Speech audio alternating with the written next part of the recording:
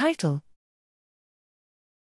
Entropy-based decoy generation methods for accurate FDR estimation in large-scale metabolomics annotations. Abstract: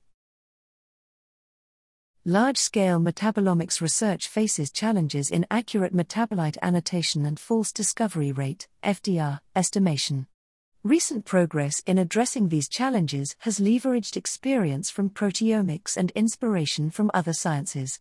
Although the target decoy strategy has been applied to metabolomics, generating reliable decoy libraries is difficult due to the complexity of metabolites. Additionally, continuous bioinformatic efforts are necessary to increase the utilization of growing spectra resources while reducing false identifications. Here we introduce the concept of ion entropy and present two entropy-based decoy generation methods.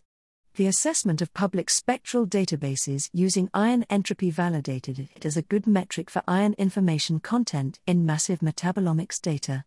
The decoy generation method developed based on this concept outperformed current representative decoy strategies in metabolomics and achieved the best FDR estimation performance. We analyzed 47 public metabolomics datasets using the constructed workflow to provide instructive suggestions.